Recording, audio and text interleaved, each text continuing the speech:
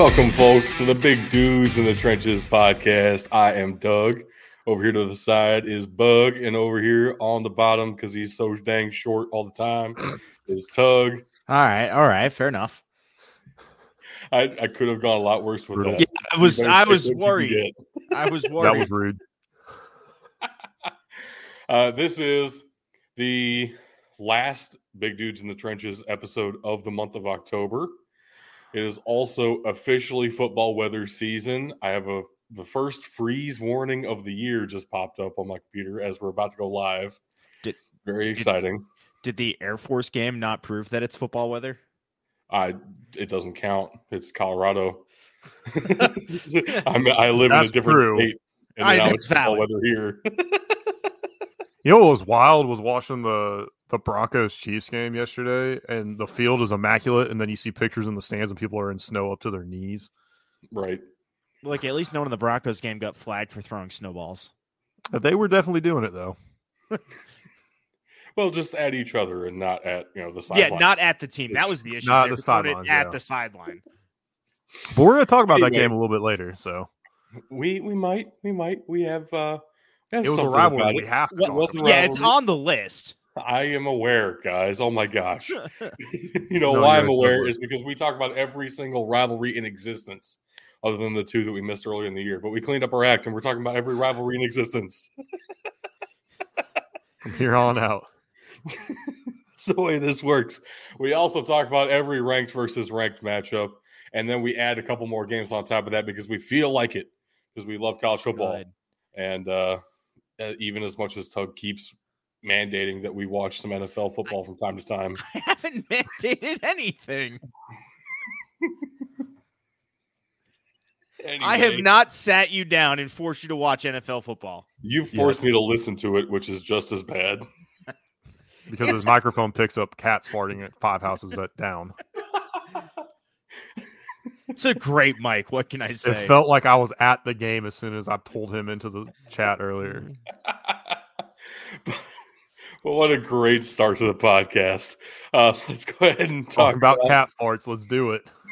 Let's talk about the rules for a little bit here, because in addition to picking all those games, those bonus games that we pick, we get extra points if we pick good ones, or negative points if we pick bad ones.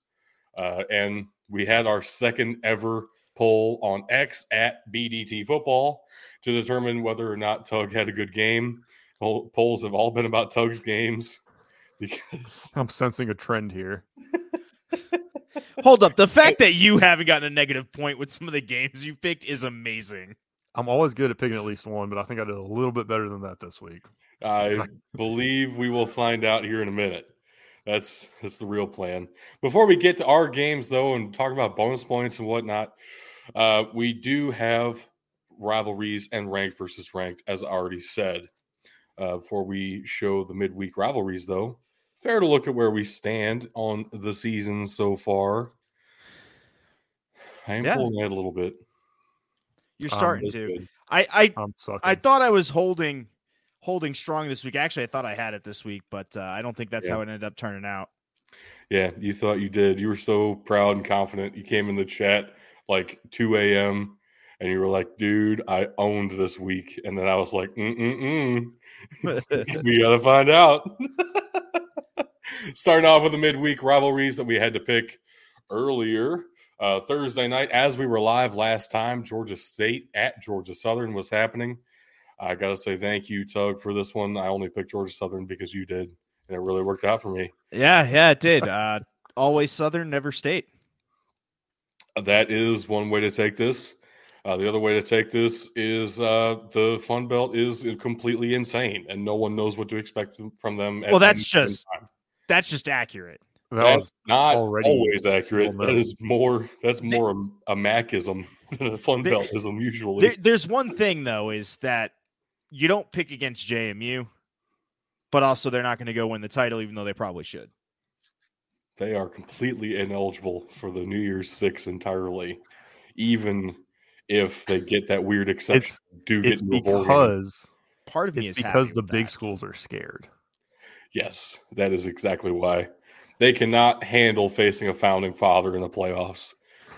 That's real talk. And Tug should Anyway, really be looking for an AMU loss, because if he doesn't, I'm never going to let him live it down. I will throw out here too that when we left this, or when we ended the show on Thursday, Georgia State looked like they were making a comeback, but it was just way too much for them to overcome. And really, Georgia Southern getting a couple more points on the board, they put it out. Yeah. What a big glow up for Clay Helton, though. I mean, God, my goodness, the Eagles are looking nice. Well, I also thought he was run out of USC way too soon. I mean, everybody gets run out of USC way too soon. It's fair. It's fair.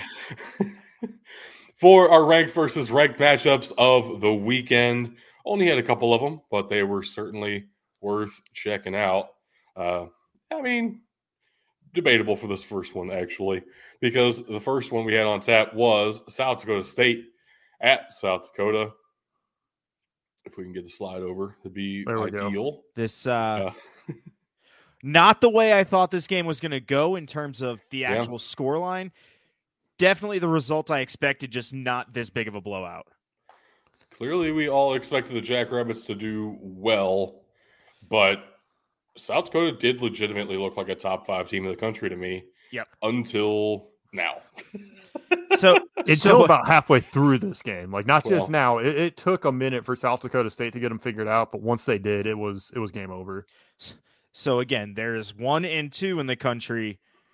We'll get to that one in a second. Big drop off, and then everybody else. And right now, it might start to be looking like 1 slight drop, 2 big drop. Everybody else. It might be 1 big drop, 2, 3, 4, then big drop. Everybody else. That's fair. We'll see.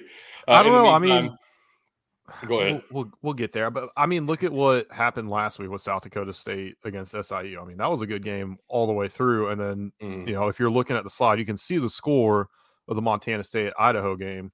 That was a close game too. So, I mean, I hesitate a little bit to say that South Dakota State is in a league all their own. I do think there are a couple of keys to beating them. They were able to just pull out a few more stops this week against South Dakota that they weren't able to quite execute on against SIU. Yeah. And I think the execution piece, if there was a time for them to lose, it was that SIU game, because they were firing out all cylinders in the South Dakota game. There are keys to beat the Jackrabbits, but the South Dakota Coyotes forgot their keychain. 37-3 Jackrabbits. Next, the game that I was at, homecoming for my alma mater, Louisville Cardinals. We all picked Louisville against Duke, and Louisville did win 23-0. I got to say, Riley Leonard looked hurt. While I was watching him from the stands, I could tell he was playing a little bit soft on his one side. That cannot work in the ACC. Honestly, it tells me 2 things. Number one, he's tough as nails to be sticking it out through obvious pain in his ankles. Second, Duke is fucked without him because the coach isn't trying to shut him down and save face here. He's like, we either have Riley Leonard or we have nothing. So I believe both of those to be true, and Louisville took advantage of that. Yep. And Louisville is now in the driver's seat for an ACC championship berth, probably alongside Florida State at this point. They are on a collision course. That is certainly possible. Certainly possible. One of a couple scenarios out there. I saw this weird thing this week that said somehow Virginia Tech could still make the ACC title game, and that's just mind-blowing to me. Yes, it is possible. We are too far out for anything to mean anything just yet. I think there was there. I can't remember what game I was watching, but there was a comment that we're still at a point in the season where teams are playing each other and don't have any common opponents yet. Well, that was me. That was Doug. Episode. There you go. So I was watching something. No, you were part of it. Yep. You were participating in something. It was the longest, shortest weekend of my life. Facts. So we said it feels like nothing means anything yet, but this next game definitely felt like a playoff elimination round. Oregon at Utah. Both teams coming in with 1 loss on the season, and Oregon dominating the Utes 35-6. I did not expect this in any way, shape, or form.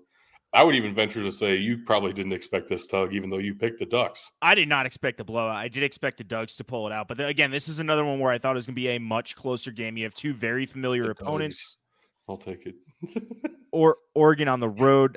Man, I was not expecting a blowout like this. Yeah, it finally looked like Utah was playing with second stringers. It's really all it comes down to. Bo Nix is really trying to solidify himself and prove me right, but we'll see. I gotta say too, like I don't want to derail this too much, but it's driving me insane that everybody's still saying Caleb Williams is a shoo-in #1 overall pick. And look, Bo Nix has been in college since dinosaurs roamed the earth. But at what point are we going to start considering him as a top-end first-round draft pick at quarterback? He entered college of the year after Brady White. Might be a year before at this point. Honestly, his career probably extended 4 times what Brady White's did at this point. I mean, my goodness. Yeah. Anyway, that's a weird inside joke that most people won't get at this point. That's fine. Next up, the ranked versus ranked matchups. Number 2, Montana State at number 9, Idaho. You called it, Bug. The dome effect in the Big Sky is very real. The Vandals pull one out against who I thought was the clear and away number 2 team in the country. No, Idaho's making their claim. I clicked over Big Sky title. We'll see. I clicked over to this game very briefly on Saturday, and man, it looked like quite the environment. I went back and forth between this and South Dakota State a couple times. I didn't spend too much time on either one of these games, but you could tell the atmosphere was there, and that's one thing that it doesn't get talked about a lot at the FCS level. And having been to the SIU game, the place was packed. I mean, I didn't see too many empty seats, and it was pretty damn quiet. Yet South Dakota, I saw more empty seats at the Louisville game against a top 20 opponent in Duke than I did at SIU against South Dakota State. Yeah, and both the South Dakota State game this week and the Montana State Idaho game, they were played in domes, and those places were loud. It's a home field advantage that you can't even imagine. People right on top of you practically. Yeah. I had a feeling it would work out well for the Vandals, and it did. They're able to pull this one out by 3. That Kibbe Dome, something to be scared of, just like the beer can now. Missouri Valley and Big Sky all have domes that are meant to be feared. Multiple domes. Incredible, really. All right, next up. We have a huge list of rivalry games. It's only going to keep getting bigger as we get deeper and deeper into the season. Conference opponents, everybody hates each other at this point of the year. It's a great time to be watching college football. Starting us off first, part of the Michigan MAC Trophy, Western Michigan at Eastern Michigan. Hey, Tug, you were the only one to pick the Broncos here in way more of a blowout than I thought was even possible in the MAC. I agree. Alone for an upset. I agree.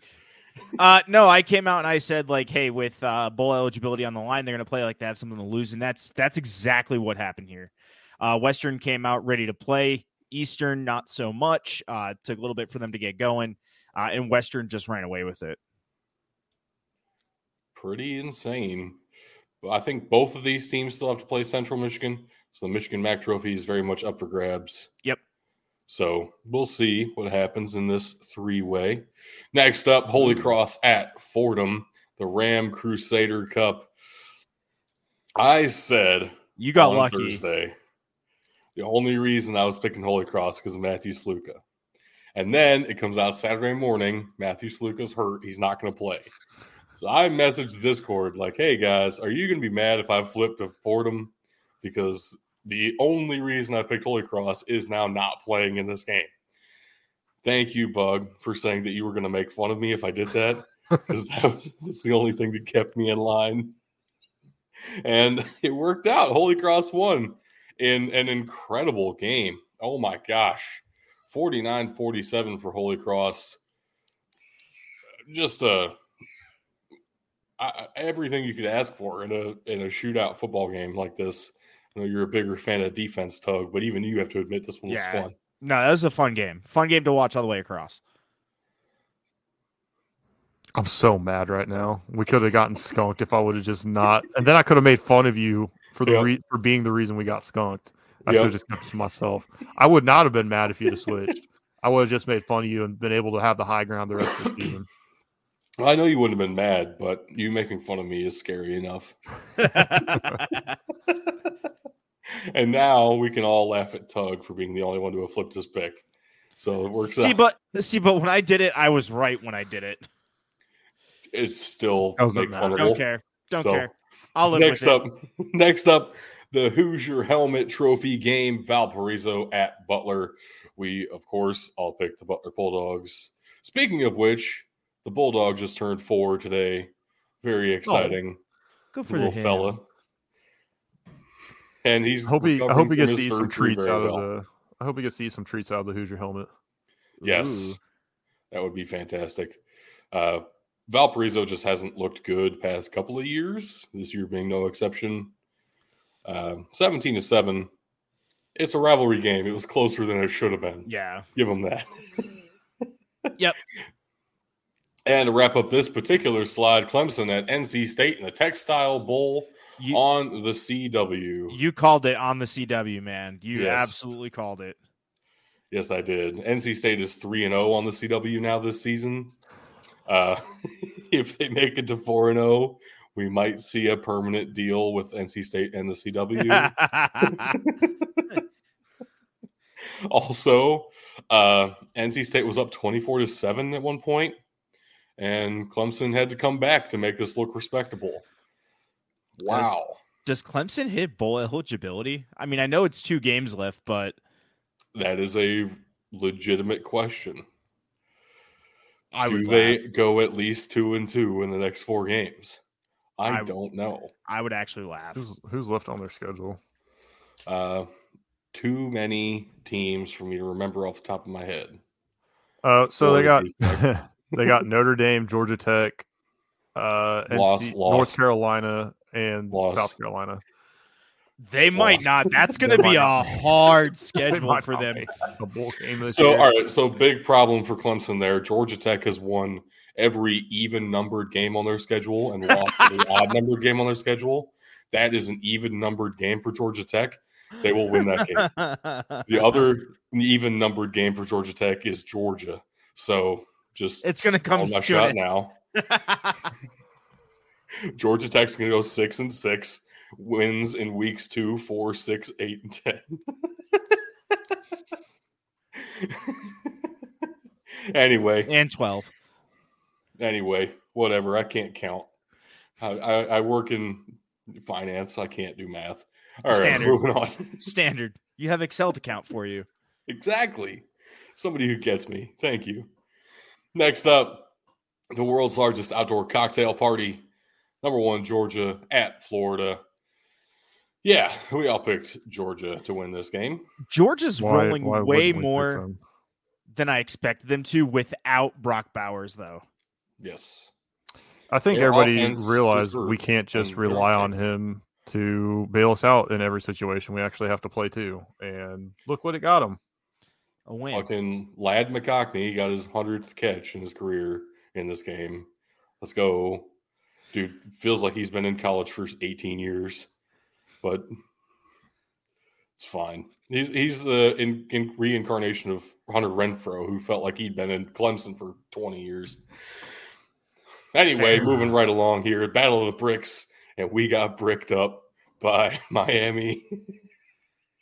Apparently, their backup quarterback is better than we expected him to be. I guess. I need to stop taking Ohio. I need to hop back off the bandwagon. Yeah. Happens every time one of us picks the Ohio Bobcats. Any one of us picks Ohio, they lose. And if all 3 of us pick against Ohio, they win. So one of us has to bite the bullet every time. I say we make that a rotating thing. If Ohio comes up, we got to just decide now who starts the trend. I guess I'll start since I came up with the rule. Next time Ohio's up, I'll take Ohio as the sacrificial lamb. Then it goes to Tug, then Bug. It's the only way to make this predictable. And watch, they're going to win when you and Tug take them, but they're going to fuck me. I guarantee it, motherfuckers. I can't wait. I can't wait. I got to take Ohio every game now, every week. Oh, man. But the Battle of the Bricks went to the Red Hawks, and they stay in contention for that MAC championship game appearance, which felt like they were very much out of reach after Brett Gabbert went down. But, yeah, right back in it. Looking like they'll be facing Toledo, too, which... You know who's not in it? Pitt. Yeah, Pitt was MAC not in this championship game. No. Yeah, definitely. They wouldn't even make it to the MAC championship game, though, in fairness. They barely made it to the field in this last game. They did lose 58-7. All right, so you got to understand, this is a beautiful circle of suck moment. Pitt beat Louisville. Louisville beat Notre Dame. Notre Dame beats the shit out of Pitt.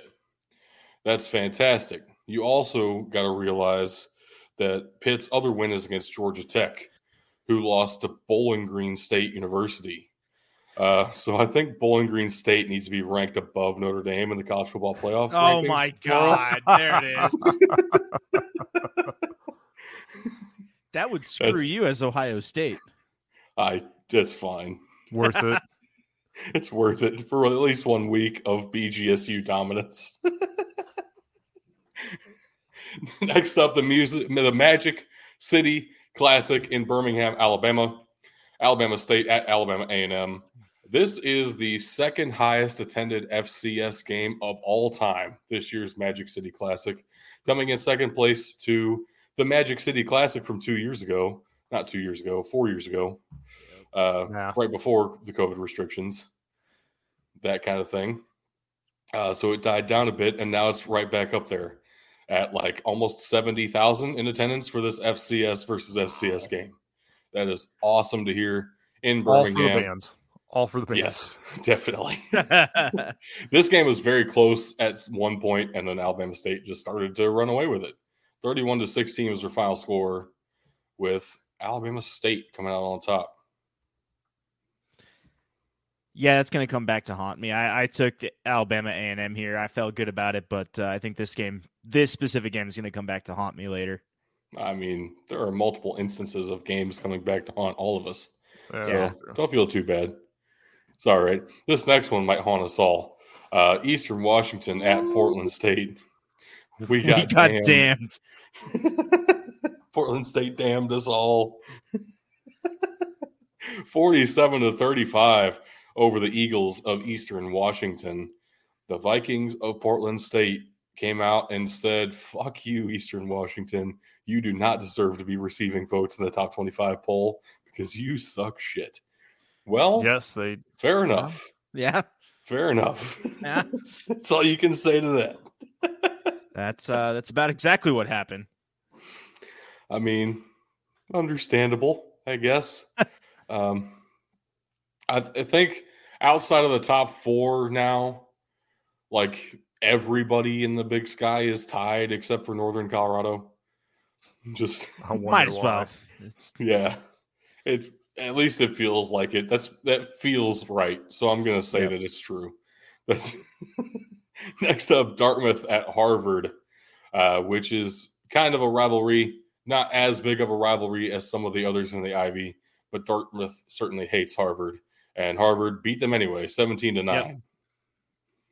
Crimson got back on track here. Yeah, this kind of goes back to the whole thing we were talking about last week, where it's just Harvard is very much the better team. It's one of those situations where you're not going to feel bad if you pick them and lose because it's probably going to be an amazing game if that happens. Yep. Right. And Harvard is probably the most talented team in the Ivy this year. I would say without a doubt at like almost every position group they're either number one or number two at every position group, like in the Ivy League. So it's it's gonna be hard to beat Harvard this year, unless you're Princeton apparently. It's easy. That's cool. There is still technically a way for there to be a 7-way tie at the top of the Ivy League standings, with only Columbia losing out. I think that is possible, which would mean since they don't do any postseason or anything, and they don't really do tiebreakers either, it would be a 7-way first place Ivy League championship this year. That's disgusting. Well, it's the Ivy League. They deserve it.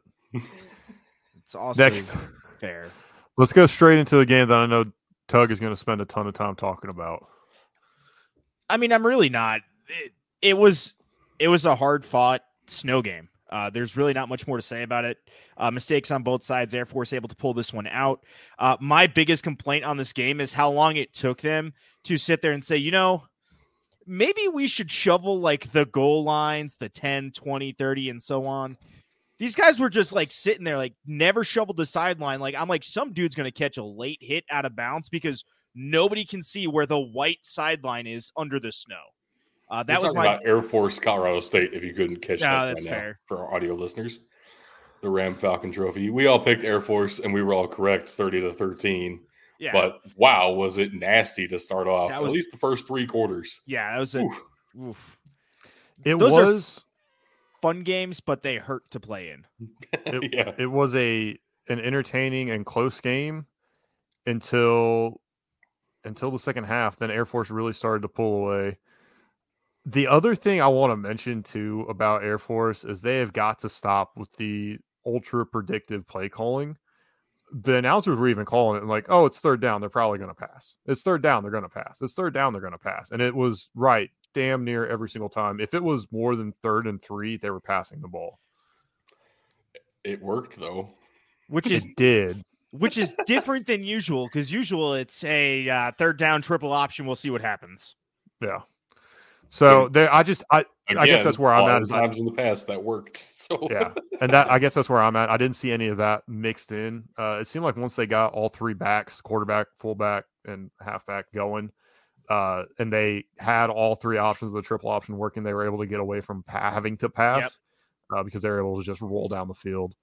And Spirit Cheese was banned. Spirit Cheese is banned. So I guess that is what happens there, huh? Yeah. Colorado State caught a penalty for throwing snowballs at the Air Force sideline. What us Air Force Falcon fans didn't have a chance to tell everyone is that we felt bad for that because we throw cheese on the field. Yeah, and I love how their solution was, hey, we're just going to move the student section back 10 rows and have the cops stand in front of them. Yep. As if the cadets can't throw cheese an extra 10 rows. Well, it's easy. Or Colorado State fans can't throw snowballs an extra 10 rows. Some of those guys were lit enough they did not care if they got arrested or not. Correct. I'm surprised that was as effective as it was. Next up, Tennessee at Kentucky. Who would have thought this would turn into Devin Leary's best passing performance as a Wildcat, and the Kentucky Wildcats would lose? And also, Tennessee would have 2 running backs at full health and go off in this game and win on the ground. This was an exact script flip for both teams, and Tennessee won in kind of a dogfight, 33-27 here. The Vols pull this one out in Lexington. It's a great game. It's tough on the road there, but great game all the way across. Honestly, probably about as close as I expected this one to be. Unfortunate. Next up, Vanderbilt at Ole Miss, because everybody in the SEC hates their charter member friend Vanderbilt. 33-7 for the Rebels. Of course, Bug is resistant to Ole Reb.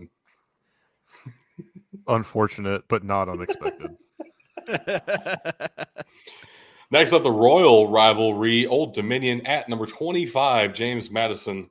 And man, did Old Dominion make them work for it. But James Madison does pull this one out, 30-27. Old Dominion had like 3 chances to win at the end, and they just couldn't get it done. JMU's defense came up huge in this one in the fourth quarter. I will say this is not the first time this year. James Madison actually does this quite a bit where they're flirting with disaster like this, but they pull it out, and that's what great teams do, is they find a way to win even when it gets tough. And James Madison is definitively a great team. Go ahead, Doug, say it. You're thinking something there. Yeah. I was thinking they would be I don't know how to make this bit work exactly. I was thinking something along the lines of, don't give them a condom sponsorship. They have perfected the pull-out method. But let me say this. if you are Tug or any other Air Force fan, you better hope that James Madison loses a game, because if they go undefeated, I'm going to go on for eternity about how James Madison was more deserving, solely because of the fact that more deserving of the New Year's Six Bowl, solely because of the fact of how quick they went up from FCS to FBS. You think I would disagree with you on principle? No, you're just going to get really tired of hearing me say it. Well, that's almost fair. as tired as you are of me talking about how Troy Calhoun is about to be the best coach in Air Force history. He is. I will say this, since you brought it up, he is coaching very differently this year, and I'm starting to come around. He's coaching for his next job. Let's go. There it is. There it is. He's trying to take over Clemson after Dabo gets fired. All right, next up, San Jose State at Hawaii. The Dick Tomei legacy game. San Jose State dominated this one 35-0 in Hawaii in a game that I don't know how it was possible to watch. I couldn't figure it out. I did try. Spectrum pay-per-view. I don't have Spectrum, so that's depressing. I guess, yeah. But yeah, we all picked the Spartans, and we were all correct. Good job, us. I'm more upset that Ben took Vanderbilt because he can't take Ole Miss, and if he took the team that he knew he probably should have, we would have had a perfect slide. Look, we all knew that Ole Miss was going to fucking win.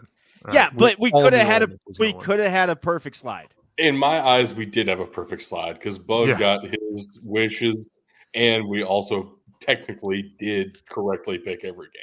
Yeah. Yes, I said from the beginning, I'm picking Vanderbilt because I refuse to pick Ole Miss. Ole Miss is going to win this game, but in case Vanderbilt does, I'll be extra happy. Next up, the games that we have picked for ourselves. Starting us off, of course, is the bombastic Big Bug himself. Man, so when I went through and picked my games last week, I literally looked and I was like, what has incredible upset potential? Oklahoma escaped by the skin of their teeth against UCF, much to my chagrin last week. And I thought, man, I want to pick another game like that. Why is it Oklahoma again? Because they were playing at Kansas, and Kansas almost did this to them 2 years ago with a much worse team. Guess what? Kansas is a lot better now.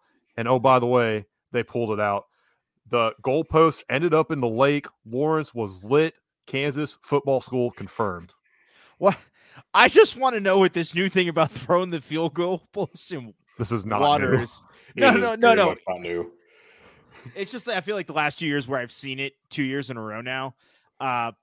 But at the same time, Kansas didn't get fined for this, so I'm okay with it. Well, yeah, because it's the Big 12, not the big dumb SEC. The Big 12 likes fun. Yeah, facts. Yeah, and Confirmed. Oklahoma's leaving because they're scared of Kansas. Confirmed. We did all pick Oklahoma here because, of course, we did. It's number 6 against an unranked team. But also, Jalen Daniels was hurt and didn't play. And so it felt like this was not Kansas's best shot.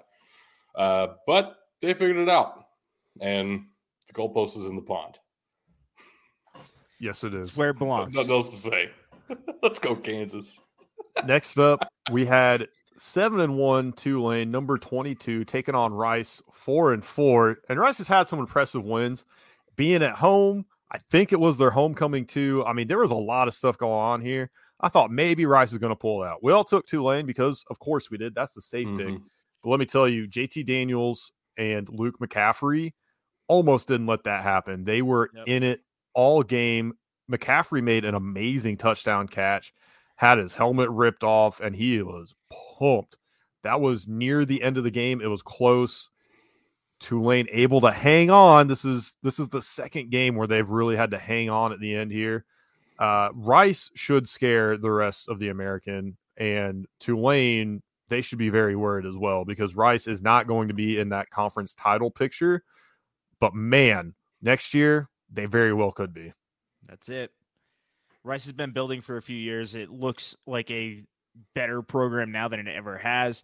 I'm glad to see them on the up and coming. Than it ever has in our lifetime. Bacteria-infested water, violence. The green wave is gross. So is that pond that the goalpost ended up in. Holy shit. That is the Tulane Green Wave up there. Yeah. Last but not least, we have number 8 Incarnate Word heading to Lamar, who is 4-4 now. I figured Lamar would not win this one. We have a typo here. Says Lamar won. Incarnate Word 17-7. Yeah. Okay. Yeah. That's definitely Incarnate Word won that Yeah, game. that's what I'm saying. Jeez. I was like, Incarnate Word won. Yeah. But kind of like what I said, Lamar they started the year 0-3. They got hot. They came into this one 4-3. I thought maybe, they're playing a good team. Very good chance they get blown out, but they did get that confidence. They were able to come out and put together a good effort. I think if they play this Incarnate Word team, the 4th game of the year, they start out 0-4 and look bad through all 4 games.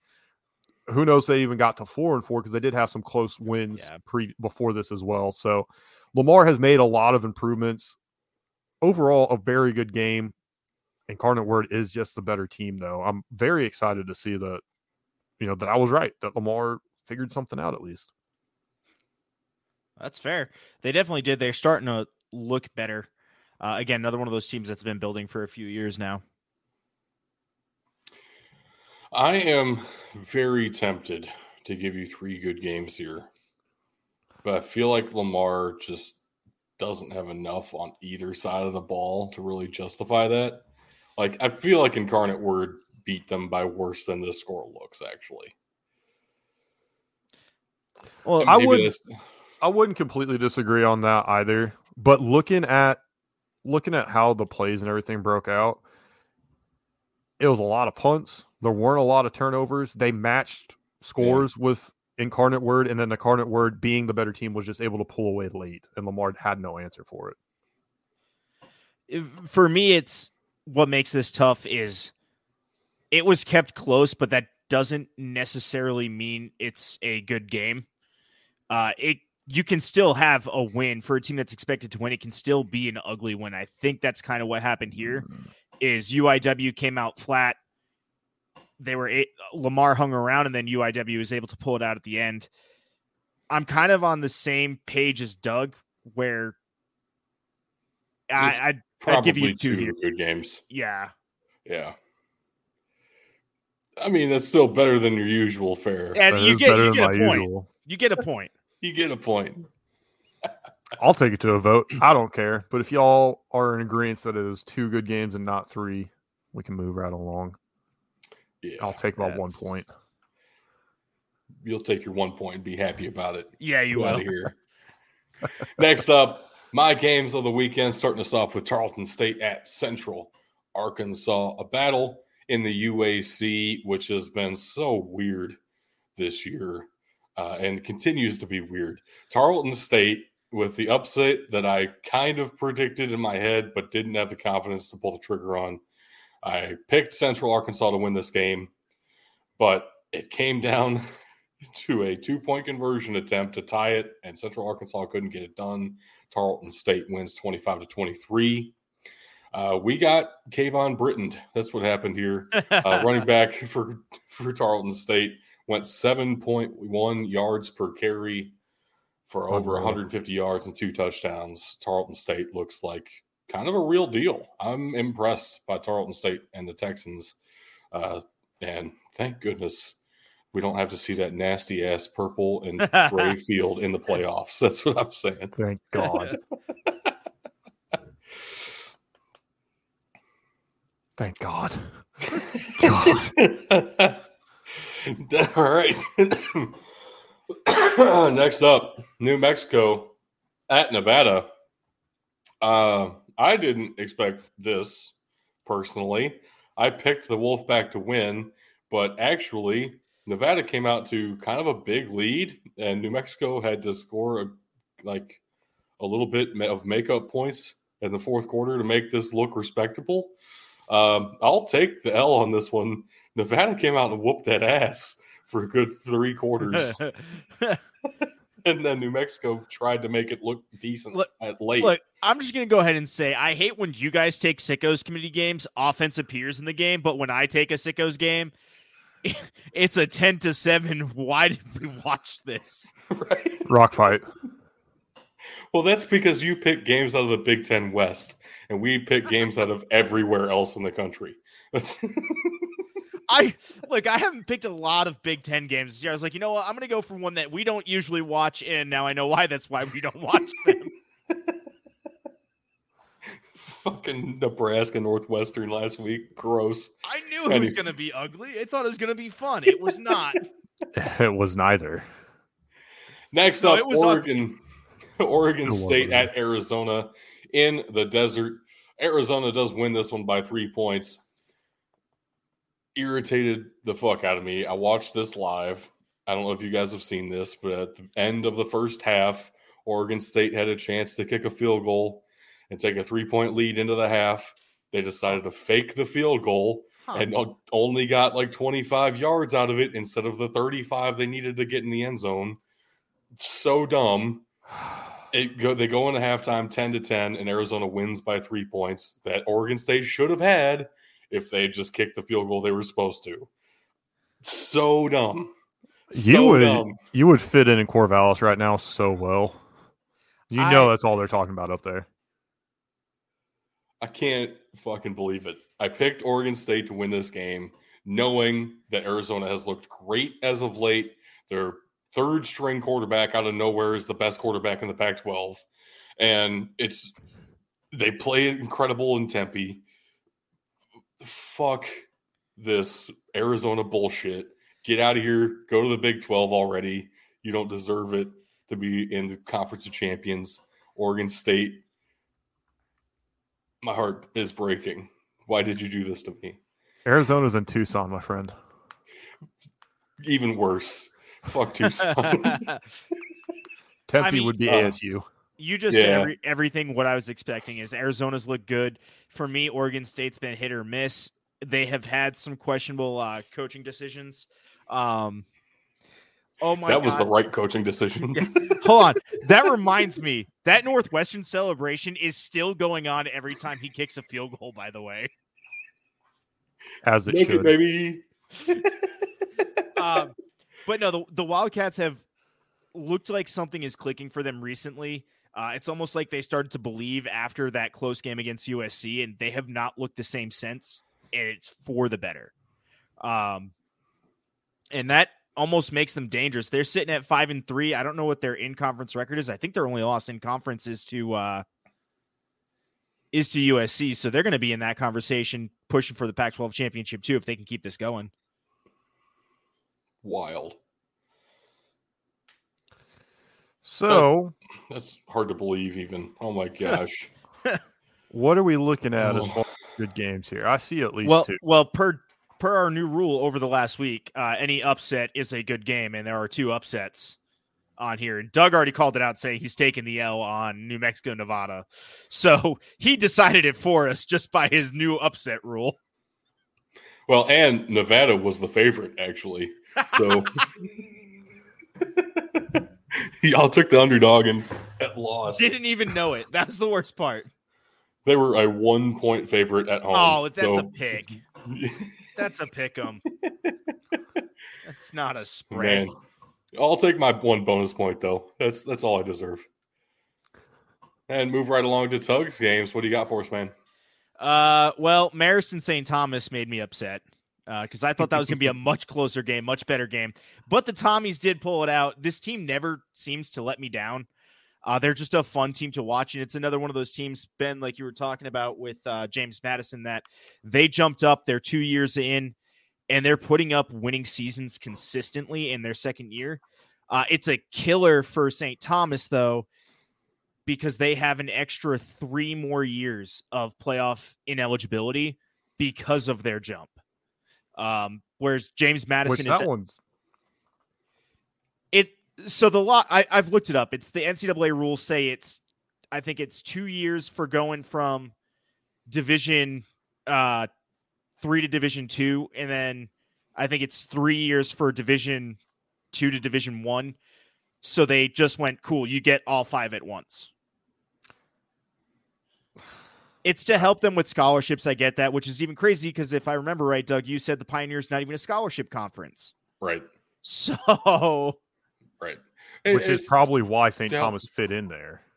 It's to help them with a bunch of different things. There are several requirements of being in Division 1, greater Division 3, that a lot of teams don't take into consideration. You got to think of Division 3, the conference they were in. Every school in that conference was in the state of Minnesota. And now they have to travel in a conference that reaches all the way from Marist in New York to San Diego. Like, that's a pretty widespread conference that a lot of people don't realize is that widespread. Stetson in Florida as well. Like, that's a huge conference to be traveling all around with all of your sports. You got to build up some resources, some experience with that before we're going to let you say, let's go on and go to some neutral site even beyond what you're expected to for the conference schedule. I think it's bullshit that they're doing it for this long, but it's also an unprecedented move from D3 to D1. Yeah. Well, and that's my thing for both JMU and St. Thomas. Like, cool, this is the baseline, but by and large, especially when you're talking about, it's because of the travel. For St. Thomas, man, like, hey, we've got the money, we got it figured out. Can we chop this down to 2 years or even just the 3? Because guys that they recruited last year will never get a chance to play in the FCS championships. They just won't. And that was their first year. Like, oh yeah, we're D1 now, but we won't be able. You won't play in any playoff games the whole time you're here. Zero chance. And I think what you need to do if you're the NCAA, if you want to come out and blanket say, hey, like, this is the expectation, but then the team comes out and does what St. Thomas is doing, you need to legitimately look at the waiver on a case-by-case basis. And if the team has it figured out, and every year that goes by, it should become increasingly more likely that you grant the waiver, right? Yeah, I think James Madison, between you and I, James Madison should get the waiver this year. It's their second year. It's the final year of their postseason restriction. They're playing damn good football. Let them go to a bowl game. Let them go to the conference championship. I wonder if the college football playoff ranking, if this initial ranking will have any type of sway in that. It's not an official NCAA function. It's not an official NCAA anything, but I do wonder if they're going to look at it and put some real stock into it. Because JMU is entirely ineligible for the New Year's Six and playoff with this rule, even if they were technically eligible with the not enough teams making 6 wins or whatever, they are not eligible to be ranked in this college football playoff ranking. I motion that we still put their AP poll ranking up whenever we cover a JMU game for the rest of the year. We'll just put in parentheses AP. No, fuck it. No. We just put the ranking up there. JMU number 1, baby. We're going to start using the Colley matrix for JMU. That's it. Number 4, James Madison. I need to look at those rankings too. All right, for the second game here, I took Troy at Texas State with huge Fun Belt implications outside of James Madison. This did not go the way I expected in terms of, again, a much wider margin in the game. Troy went on the road and absolutely told Texas State that I am now in charge. You shall listen to me. And Troy went, yep, yes, you will. And yes, you did. Troy pulls this one out 31-13, moves to 6-2 on the year. I believe they're 4-1 in conference now, definitively in line for an asterisk Fun Belt championship game that won't be featuring James Madison. Both of these games, the teams looked evenly matched on the surface, and I was hoping they would be good games, but they were both pretty much blowouts. Yeah. I love the Bobcats. So that's on me. Next time we talk about Texas State, I'm going to put on the slides what they, as in Texas State's athletic department, made for me for a little graphic. It's very fun, and I love them so much. You got a graphic from them? Yes. Yes. Why did you not tell us this? He did. Kind of. I just refuse to take Texas State. I've not had faith in them ever, really. Yeah. And it's proven fruitful for me this year. I do have faith in them. And and that's the weird thing is they're performing better. You would think maybe I'd eventually start coming to their side, but no, I'm good. My final game, and this one I would argue was a good game. UNLV was in charge in the first half, had a rough third quarter, very rough third quarter with a few different turnovers that gave Fresno State the lead, and then UNLV started to come back again in the fourth quarter, but ran out of time. Look, we say it all the time. There are 2 halves and 4 quarters to football. I would say UNLV played 3 quarters of football. It's just that one quarter was so bad in that moment. But overall, I do think this was a good game. Fresno State pulls us out 31-24. The third quarter was 24-0 to Fresno State. Correct. So that's your game right there. Yeah, it is. The flip side of it is, though, too, Fresno State was able to execute and then hang on to close this one out. So UNLV could not overcome the mistakes they made. Yeah, they didn't play a good full 4 quarters, but guess what? Fresno State was able to take advantage of it. Fresno State could have just as easily not executed, and UNLV still wins this game despite their mistakes. I'll give you a good game on this one for sure. Me too, but you only have one. Yeah, that's all I expect. Trust me, I watched these and I was like, I only have one. All right, Doug, hit the slide. Play your song. No, we got to go through the whole thing here. Okay. Bugs in third place this week with a 15-14 showing, hanging on above 500 yet again. This is fine. And a +1. That is correct. We will add the +1. Very nice 3-0 in bonus points. Tug thought he had it this week. 19-10. Very solid record. 5-1 in the bonus right now. You will stay at 5-1 after our discussion there. But 19-10 was not good enough this week because I went 20-9. Get fucked. You got a full 8-point lead on me right now. So loud. Ooh, hold on. I can change the playback speed.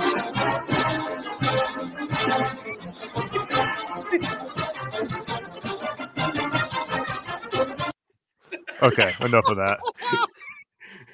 Okay, I like it. Wait, there's more. It was good. But of course, there's more because we love college football so much that we can't stop talking about it, even though we finished what we said we were going to talk about. So moving right along to the more. Got to start off with this. This is a fantastic graph and explanation of the Brian Ferentz situation. You will have noticed we didn't talk about Iowa this week. We didn't have the Sickos Committee, Mountain of Ferentz, whatever. Oh, so sad. But I found this from Ryan Nani, who is a beat writer for The Messenger. You can find him on X at Celebrity Hot Tub.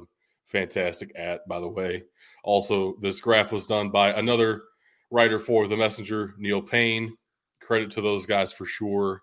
I wanted to point this out, though. So Brian Ferentz, in his contract, the stipulations, there were 2 stipulations. We've only really talked about the one, 25 points per game. They also needed to win 7 games this season, or else he was going to be fired. That was the other stipulation of this, which usually those 2 things are pretty well tied together. You're not going to win too many games if you can't score more than 25 points. And if you score fewer than that, you're not going to win too many games. Bet. There are 9 teams in the entirety of FBS football who are on track to win more than 7 games, but scoring less than 25 points per game. Iowa is one of those. 3 others of those are also in the Big Ten West. Here's the other thing, though. There are 7 teams in the Big Ten West. None of them are clearing 25 points per game. This is not a Brian Ferentz problem. Well, it's it is entirely a Big Ten West problem. No. Rock fighting problem. Iowa specifically is a Brian Ferentz problem. No. The whole state of Iowa, too, because Iowa State is in the same category. Oh, my. Yeah, that's also Brian Ferentz' problem. So Brian Ferentz will not be returning next season. That has been confirmed by the athletic director of Iowa. who is the direct boss of Brian Ferentz because of nepotism. Kirk Ferentz is the head coach. He's not the boss of his own son. Brian Ferentz reports directly to the AD because that makes sense in a football team. Have your offensive coordinator report to someone other than your head coach. That'll definitely work. You know what will make me laugh? Is now that that's been announced, Iowa's offense comes out and absolutely lights it up, and he meets both of these goals by the end of the season. Even if that happens, Iowa fans will be happy to move on. I agree, but like just the extremely impressive, not going to happen. Yeah, 100%. So this is a lot of data on the slide. If you're watching us on a video format, you can pause and check this all out. Also, go to Ryan Nani on X and hit up his article about this. It is kind of hilarious. The entire Big Ten West is at fault here. At Celebrity Hot Tub, that is magnificent. Iowa is somehow the best team in just the worst division of all time. Just offensively, for sure. But, of course, we have some other fun games that we were watching this weekend. And throughout the middle of the week, on Tuesday night, I was at Western Kentucky to watch Liberty get 8-0 and clinch their spot in the Conference USA title game. Liberty Bibberty. But also Tuesday night, New Mexico State beat Louisiana Tech 27-24 in a much better game than the one I was at Tuesday night. So that's cool. Yep. A couple of ranked teams had a very hard time this weekend. Penn State took a late safety and some weirdness at the end to finally pull it out against Indiana. Yep. North Carolina got beat by Georgia Tech in one of Georgia Tech's even-numbered weeks. USC almost got beat by Cal, a failed 2-point conversion there for the Bears. Dude, USC has a problem, and we've said it all year, but it is impossible if you're the USC athletic department to ignore that you have a defensive problem. And if Lincoln Riley won't move on from his defensive coordinator, you need to move on from Lincoln Riley. I'm sorry. Yes, you have a great offense that can score with the best of them, but you can't rely on that week in and week out to just put up insane amounts of points because you're going to run into that one team that stops you and you take the L. Or even like Utah last week where they only scored 35 points and that wasn't enough. Yeah. 35 points, good offensive game. Right. But not good enough when your defense is coached by Alex Grinch. Yes. I know there's one game on the other side of the screen that you might want to talk about here, Bug. North Texas had every opportunity handed to them on a silver platter by Ryan Silverfield. But Memphis does pull it out at the end, 45-42. I would argue that the play calling at the end of the game, the only play I had a real problem with was on 3rd and 6 or 3rd and 4. They ran a run play and then turn around on 4th down. Huh? Maybe 3rd and 5. Yeah, maybe 3rd and 5. Go for a run play, get stuffed at the line, and then go for a pass on 4th down in and out of the hands of Joe Skates, who ended up catching the game-winning touchdown. They went forward on 4th down, right around midfield on the North Texas side of 50. They went for it twice, and twice I saw drop passes from Memphis. So a lot of people are pointing the finger at Ryan Silverfield, and I do think there are areas that you can say this is his fault, this is his fault. But there was also some execution errors by the Tigers, and credit to him, Seth Hennigan playing in front of a hometown crowd. His parents were there, very excited to see him back home in Denton. He came out and led the Tigers down the field for a game-winning drive with seconds remaining. And Joe Skates redeems himself, catches that game-winning touchdown pass. Memphis looked great at the beginning of the game, didn't really have anything go their way on offense in that second half. I don't know. I don't really know where to point the finger. I don't think Ryan Silverfield is as at fault as a lot of people want to say he is. It's a tough conference matchup on the road. Like, you're going to have these shootouts. That's football. It's going to happen. And North Texas did the same thing on the road to Tulane last week. I mean, Tulane, this is I said at least twice, it's 3 weeks in a row that they've had close calls. Tulane's barely hanging on in conference as well. I think the biggest problem is, especially when you talk to Memphis fans, is that they underestimate the rest of this conference so much because it's not moving up to a Power 5 conference, and we picked up a lot of teams from Conference USA and other group of 5 conferences. So obviously they're worse, and obviously the conference got worse because of course they did. We didn't go up, and bottom lesser teams came up. So the whole conference is worse. We should destroy all of them. This was the issue with the Power 6 mindset. Although I agreed with it, this was the issue with the Power 6 mindset. Because now UTSA is above Memphis in the standings in the American. And everybody's pissed. Yeah, it's... I've said it. I'm pretty sure I've said it on the show. The only thing I hate more than USC fans is Memphis fans. That's fair. UCF. There we go. I said UFC. I hate UFC fans a lot of the time too, though. Don't worry about that. In their tap-out gear. All right, I have to ask, what did Ohio State do to Maryland that they've gone on this skid now? This is October, Maryland. Let me introduce you to the October Terrapins. It happens every year. And not usually to this extent, but... This is why Tua with more letters is not going to get drafted. Hold on, you've seen Tua's first name fully spelled out, right? Have you seen Talia's name spelled out fully?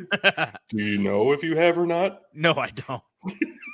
Have you seen Deji Kareem's full name? I found that one out this weekend. Holy shit. Yes, because you spelled it out for us.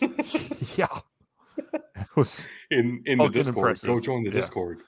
On the FCS side of things, a lot of ranked games went very interestingly down the stretch here. Northern Iowa pulling out a close one against Illinois State. Illinois State feels like they're so close and yet so far away there in the Missouri Valley. Western Carolina suffered another loss, 2 straight now. This one against Mercer, who, man, seems like they're right back in the conversation for the SoCon. Chattanooga in a close one over VMI in a game that I thought might have been close, but also I thought it's VMI. So what am I thinking? And then it was 24-23. Holy shit. That's what VMI does, man. Yeah. I just want to throw this out here. Illinois State is in a position that I've seen SIU in several times in the Missouri Valley where they're a good team, but this conference is so deep that they don't have enough to break that threshold, and they consistently find themselves on the losing side of a lot of these games. Yep. Illinois State's definitely a team you got to keep an eye out for over the next 2 to 3 years. UC Davis yet again proving that the middle of the Big Sky is dead even. Yep. Northern Arizona winning there 38-21. My goodness. Oof. And then some great overtime games, including your hometown Rhode Island Rams over New Hampshire. Yeah, that is about where I expected that game to be, watching them throughout the year, but they're not in the standings where I would have expected them to be the way they came out to start the season for both of these teams. That's a big win for the Rams down there. North Dakota still flirting with, again, another one of those teams flirting with disaster. Mm-hmm. Man, you can't let Indiana State hang around like that. That's just dangerous. 0-8, Indiana State took North Dakota to overtime. That sounds like the start of a very weird nursery rhyme. I'm cool with it. Moving right along to the prospect preview series, one offensive, one defensive player to keep an eye out for in the mid to late rounds of the NFL draft upcoming. You may notice, if you paid very close attention to last week's episode, Jake Levengood, the center for Oregon State, was at an even 350 snaps to start this weekend. He made it to 361 before he suffered a left leg injury and did not finish the game. This is one thing that I didn't talk about last week with Jake Levengood that probably was worth discussing, and I probably should have brought it up. He has had some injury issues in the past, mostly ankle stuff that seems to be something he can get over a week or two at a time. I don't know what this injury exactly is. If it is that again, I kind of got to start wondering if he's just going to have ankle issues his whole career. At that point, it's a question of if he's draftable or not. That's part of what the combine is there for. Honestly, most NFL teams will say the biggest parts of the combine are that medical review and the interviews. Those two things make up a lot more than the on-field drills, which are what we get excited for. If Levin Good can pass those tests, then he'll be fine because he is a legitimately good center. Yeah. But that's tough. And you got to think it might be part of why Oregon State couldn't hang around in this game, losing one of the pieces of this offensive line that we've been praising them for like 3 years now, or at least I have. And generally, your center's the biggest communicator on that offensive line. He drives that offensive line, so that is a huge loss. Yeah, this is unfortunate. Although there are other former Oregon State offensive linemen that injuries have not affected their draft stock, at least. Maybe their performance in the NFL suffered, but you never know. Jake Levengood could still find himself on an NFL roster. Very much so. One guy who definitely should find his way on an NFL roster somewhere, Jalen Green, edge rusher for James Madison, seems to like to play outside linebacker, kind of a stand-up edge rusher role more than anything. Added 2.5 sacks, 3 tackles for loss, 9 tackles overall. Dude is wrecking everything in the backfield all season long for James Madison. It is crazy to me that his stats aren't better than this somehow over the course of his career. Do have to consider James Madison's a deep team on defense. They have been for a little while now. He wasn't the full-time 100% starter for James Madison, even into his junior season last year. This year, he is definitively the best player in the Sun Belt and potentially the best defensive player in all of college football. Like, holy shit, dude's tearing it up. You love to see it, man, especially with guys like this that came through the program and developed, didn't leave through transfer when he very well could have, especially at the FCS level. You love to see these guys develop into what he is now. Yeah, I just hope he does get some consideration for awards here, even though JMU is not eligible for the postseason and the NCAA hates him personally because he's on JMU. Love it. Before we get out of here, though, we got to stop. Wait a minute. Feel my week. Put some football in it. Beautiful. We got rivalry games in the midweek action. Starting us off on Wednesday night. This is an ugly game. There's nothing fun. Well, there's a lot of fun about this game because of how ugly it's going to be. 1-7 Kent State at 1-7 Akron.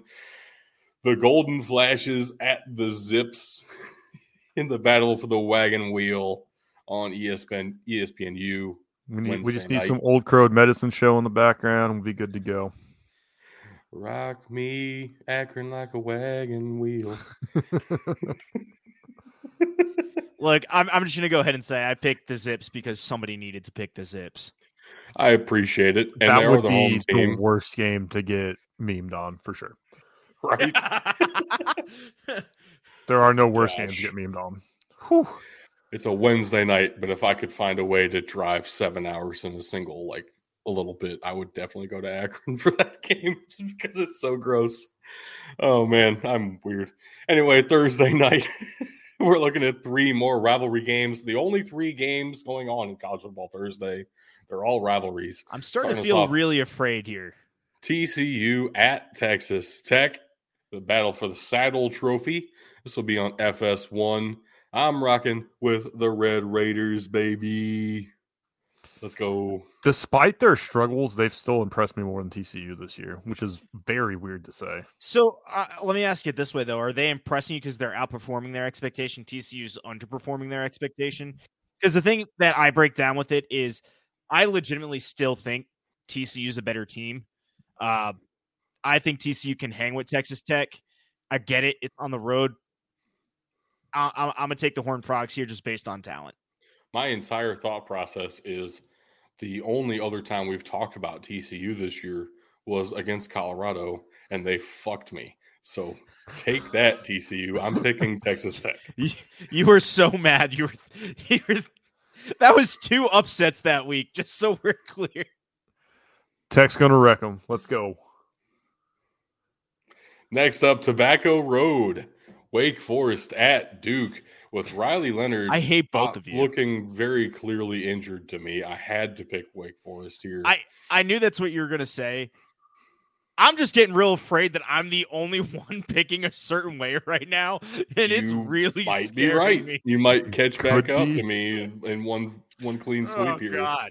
Oh, that's scary. Nerve-wracking. It's scary. Wake Forest has looked better than I honestly expected after losing Sam Hartman to Notre Dame. 4-4 here is not at all bad. And Dave Doran, just the work he has done all around, building this program up from who cares to perennial bowl contender legitimately. Wake Forest is a real threat. And Duke feels like they're slipping with their one. I mean, this is like what we talked about with Brock Bowers, but like to the nth degree because it's the quarterback. When Duke doesn't have Riley Leonard, this is not the same team. Yeah. At least not 100% Riley Leonard. No, I agree. And I thought when you had said they're one, I thought you were going to say one-legged quarterback, which is probably accurate at this point. But Riley Leonard is very limited right now because a lot of what he does is on the ground. Yeah. He changes the pace. Everything can be on the ground. So this is a limiting factor. I'm still going to put my faith in Duke.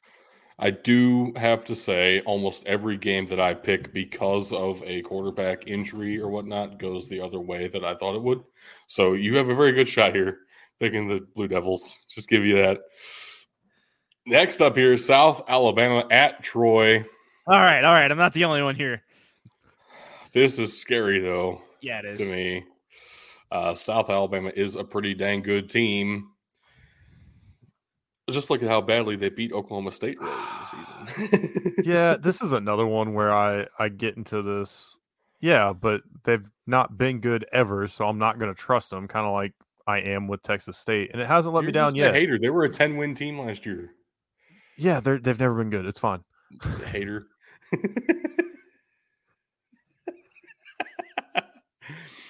It's fine. It's fine. How does it feel? Welcome to the club. It's fine. Okay. This is the battle for the belt, by the way.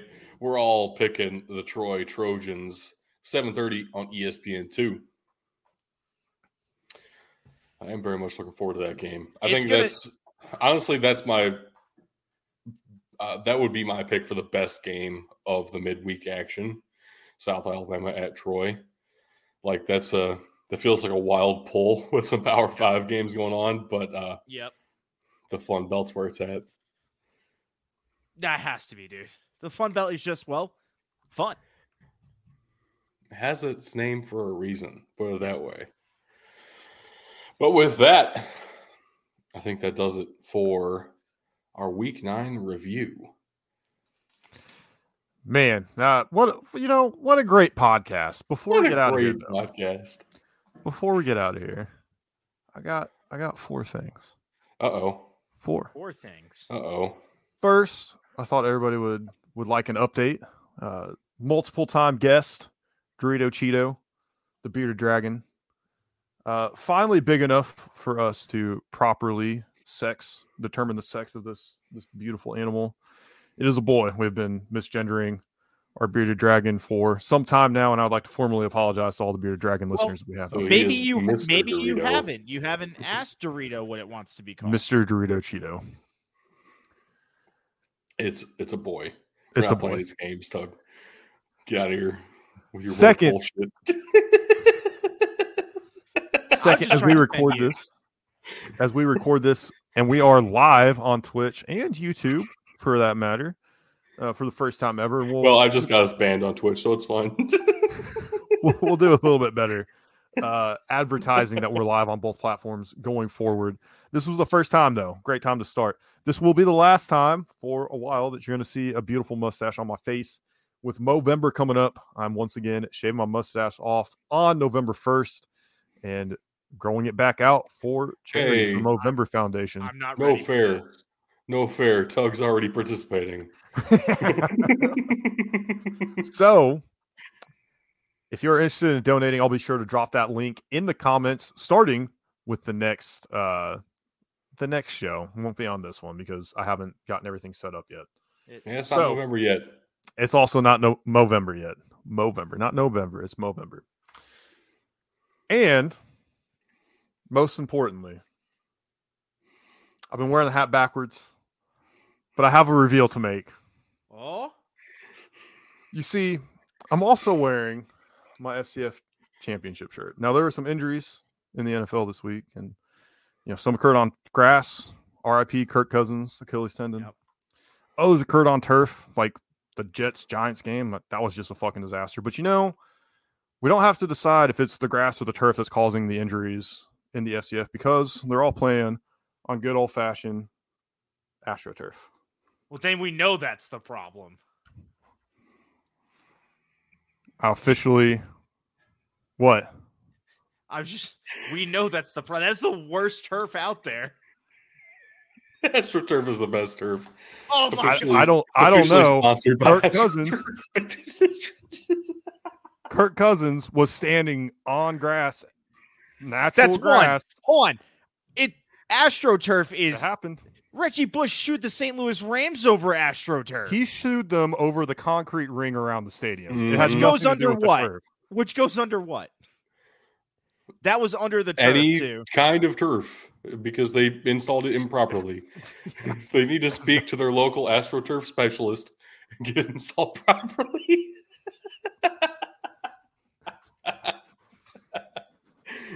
I knew this was coming. It's fine. It really doesn't bother me. Honestly, as long as you stop tagging me in those things on X, I'm okay. Dude, the amount of times, what do you want me to say? I'm going to continue to tag them in you because I want to get you a Christmas present. That's fine. Tag them inside of him. I will use it. I will use AstroTurf for every camping need I have. I will not use it for my sport requirements. You do when understand. you build a fucking stadium, you get to decide what's on the field. You do understand that AstroTurf is no longer just a mat on top of concrete. It is. I do. Okay. It is. Okay. Yes. I was just making sure. So as it turns out, it's actually a specific kind of turf that seems to be the biggest issue. The slit film or whatever it is. I don't know. Somebody else does that stuff. Which I don't think is made by AstroTurf, ironically enough. So your crusade against AstroTurf is completely unfounded. Hold on. My crusade has never actually been against AstroTurf. It's been against artificial turf. There's a difference. I'm not getting into this conversation again on the air. But that went exactly like I expected it to. I enjoyed every moment of that. Thank you so much. I do have a question for you all. Why did the Scarecrow win a Nobel Prize? I don't fucking know. Because he was outstanding in his field. I've heard that so many times. It's like I know this one. I just couldn't. It's like every time I try to think of a name. I should know this. Scarecrows don't stand, by the way. They're supported by other structures and to appear like they are standing. Scary. To appear like they're floating in midair because they're fucking creepy. All right, you're going. All right. We have our links. Patreon.com/BTFootball, X.com/BTFootball, Facebook.com/BTFootball, Instagram.com/BT_football, BDTFootball.com, mailbox@BDTFootball.com, YouTube.com/@BigDudesInTheTrenches, Twitch.tv/BigDudesInTheTrenches. Both of those are all one word. We have our Discord that with the rest of these will be linked in the description below. And ladies and gentlemen, that is all the time we have on the show today. Thank you for watching and or listening. And just remember, you can't win a game if you can't win the trenches.